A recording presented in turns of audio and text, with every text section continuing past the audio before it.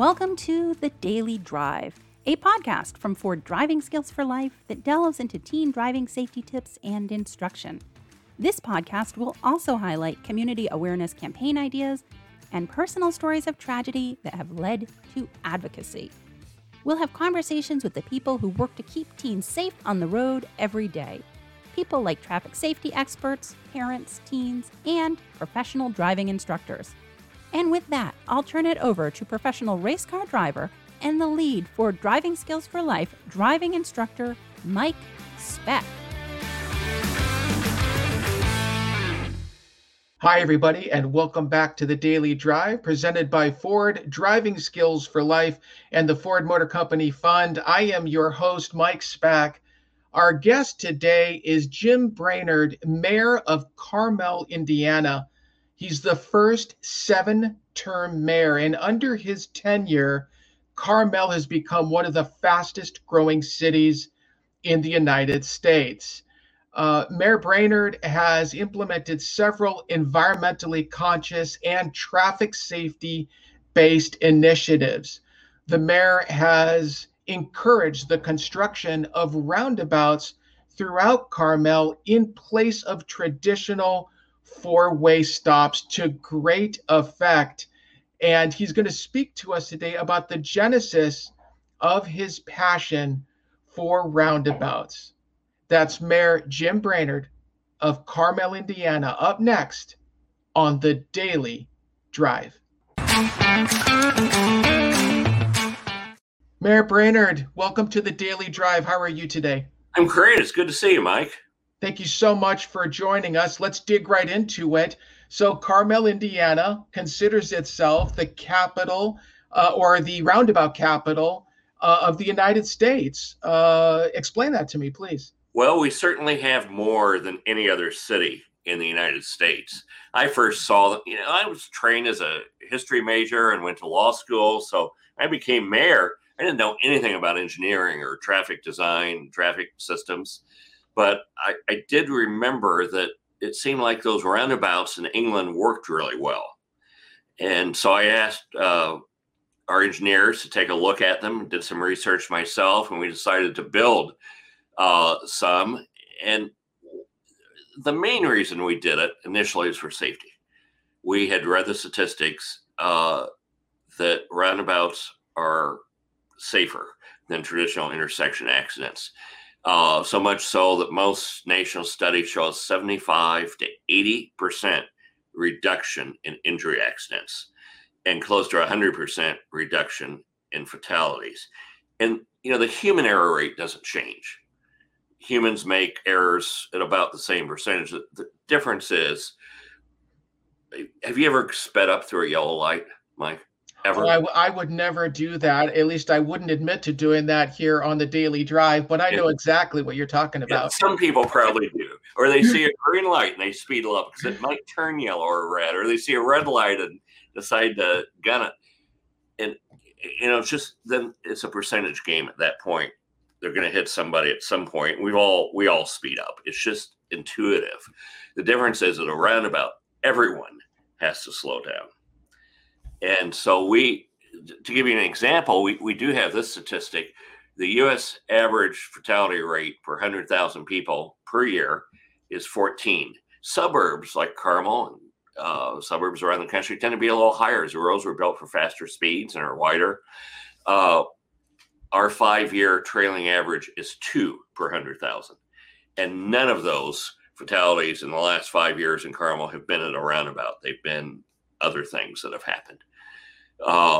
So because of the slower speeds and the angles, you don't get T-bones when you go into the roundabout. The old traffic circles you do, and the traffic circles and rotaries are different, but you get that angle where you kind of bounce off the car that you've hit, but it's not a straight-on T-bone.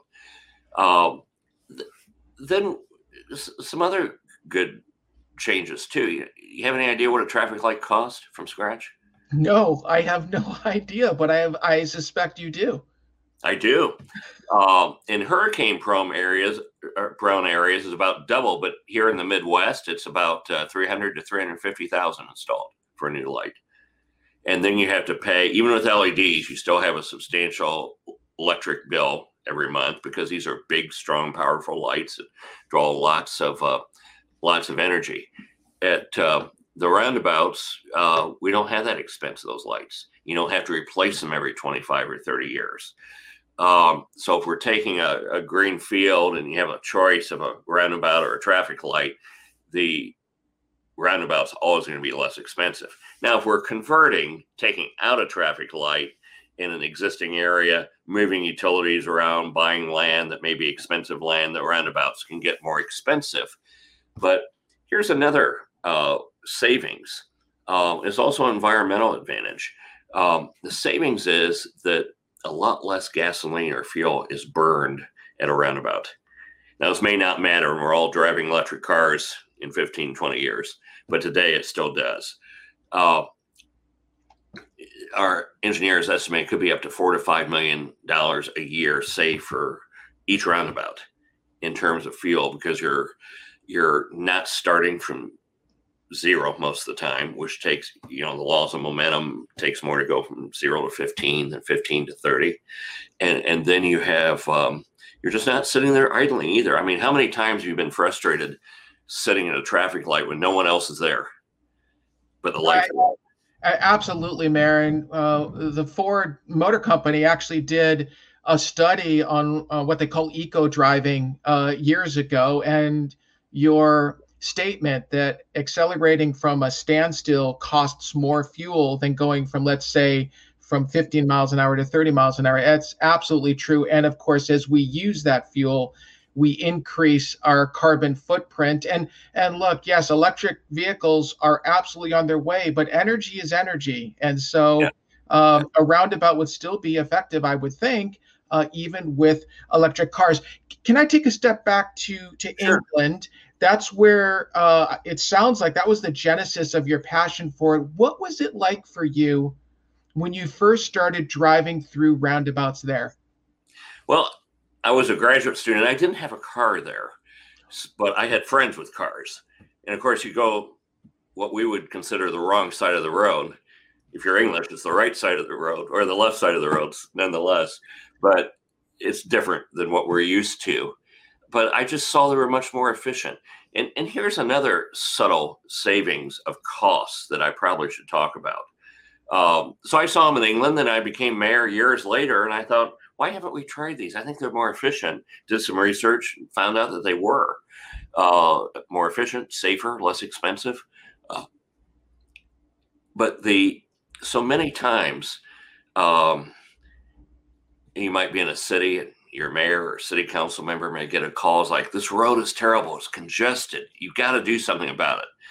And so the typical answer to a problem like that from elected officials and civil engineers, people that design roads across the country, has always been to add more lanes, more lane capacity. And I started to think about that. It's really not about lane capacity, it's about intersection capacity.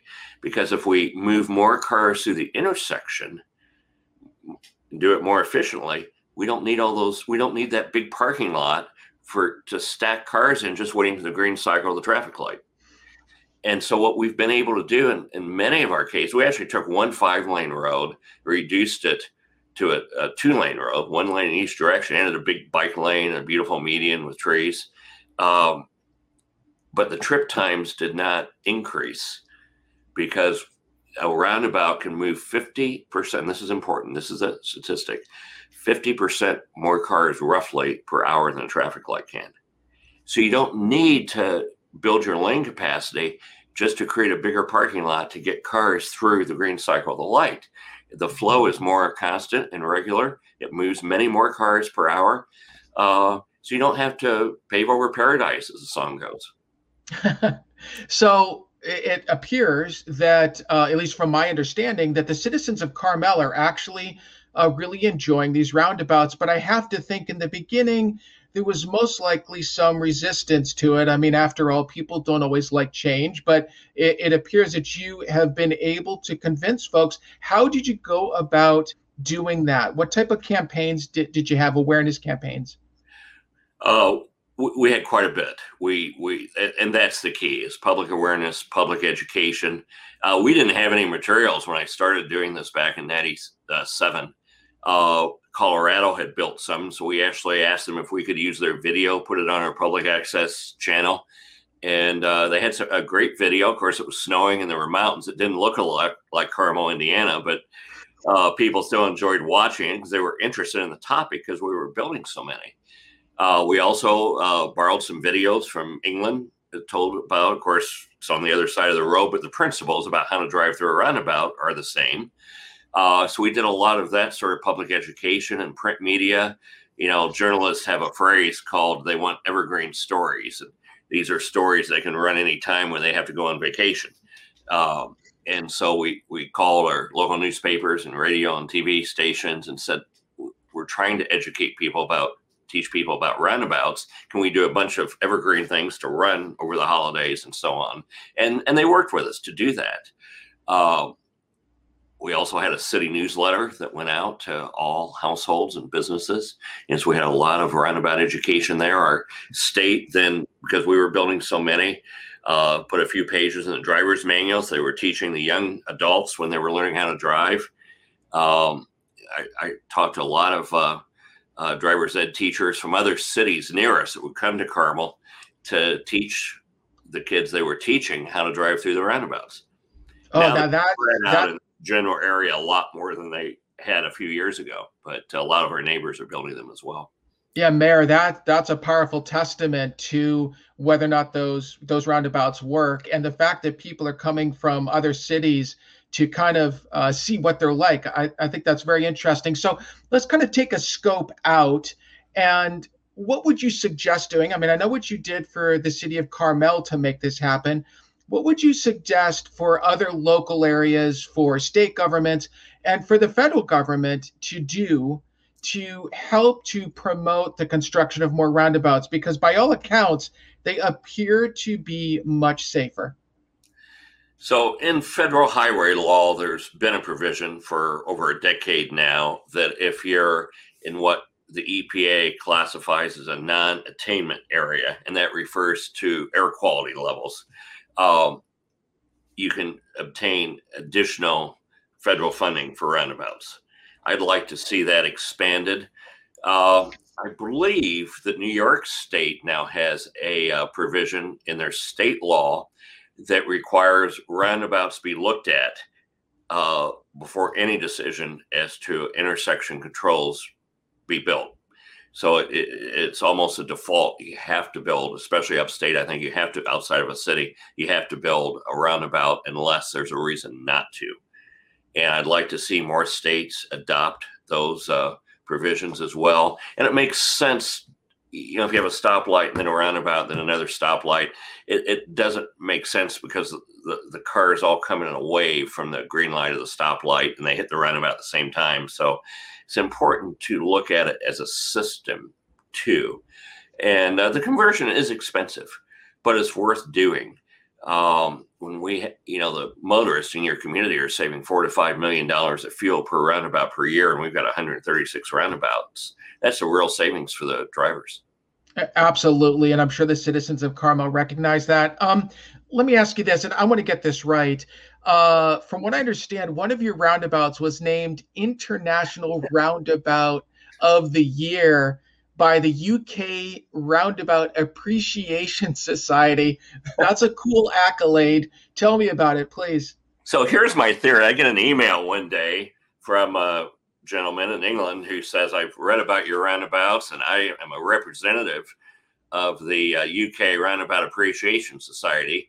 And we put out a calendar every year. Would you like to be on the calendar? And I sort of saw it coming. Okay, we're going to win, and then we're going to buy a bunch of calendars.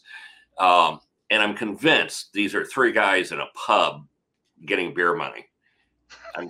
I think that's what the UK Roundabout Appreciation Society is, but I don't know. I've never met them in person. Next time in England, I'm going to look them up. But they do put out a calendar, a beautiful calendar. And we had one on the west side of Carmel that was beautifully landscaped with fountains and very manicured hedges. And we took a drone picture of it and They made it, put it on their cover, and we were also December. That's excellent. What a great story. What a terrific accolade. We bought 9,000 calendars to pass out since we were on the cover. So they had their beer money or their lager money in England, I think. I think they call them pints, I'm not sure.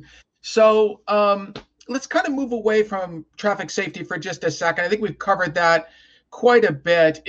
This show is all about traffic safety, but you've also done and had some environmental impacts as well. I'd like to center on one, which is your no idling policy for government employees there in Carmel. Can you explain to me why you do that and how the employees have accepted that mandate?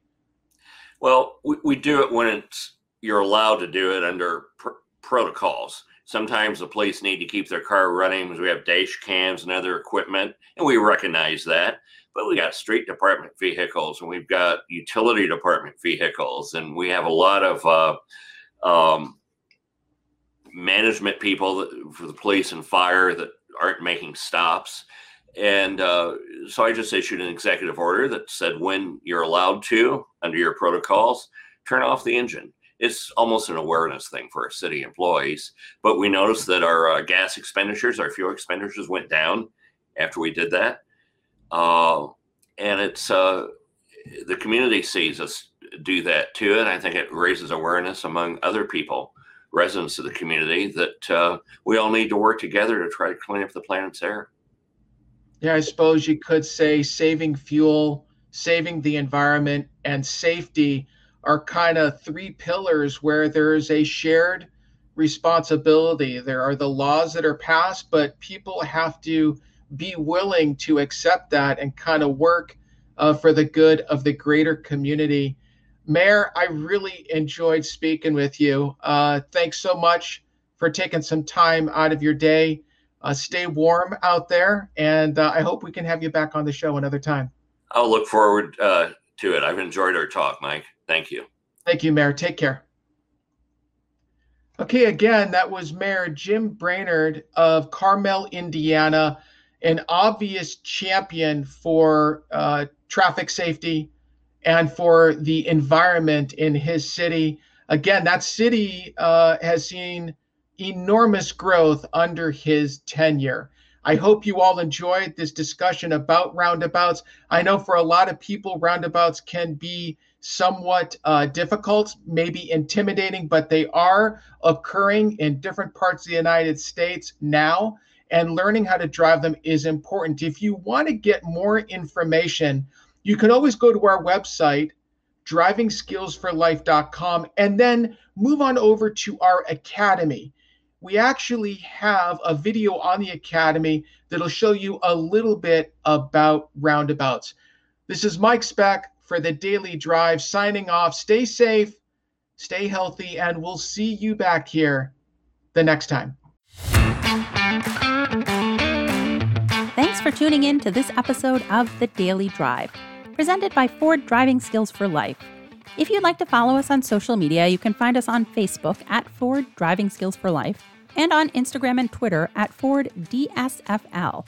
You can find a video version of this podcast on our Facebook page or on YouTube. We hope you'll tune in again to this podcast for news you can use to keep teen drivers safe on the road.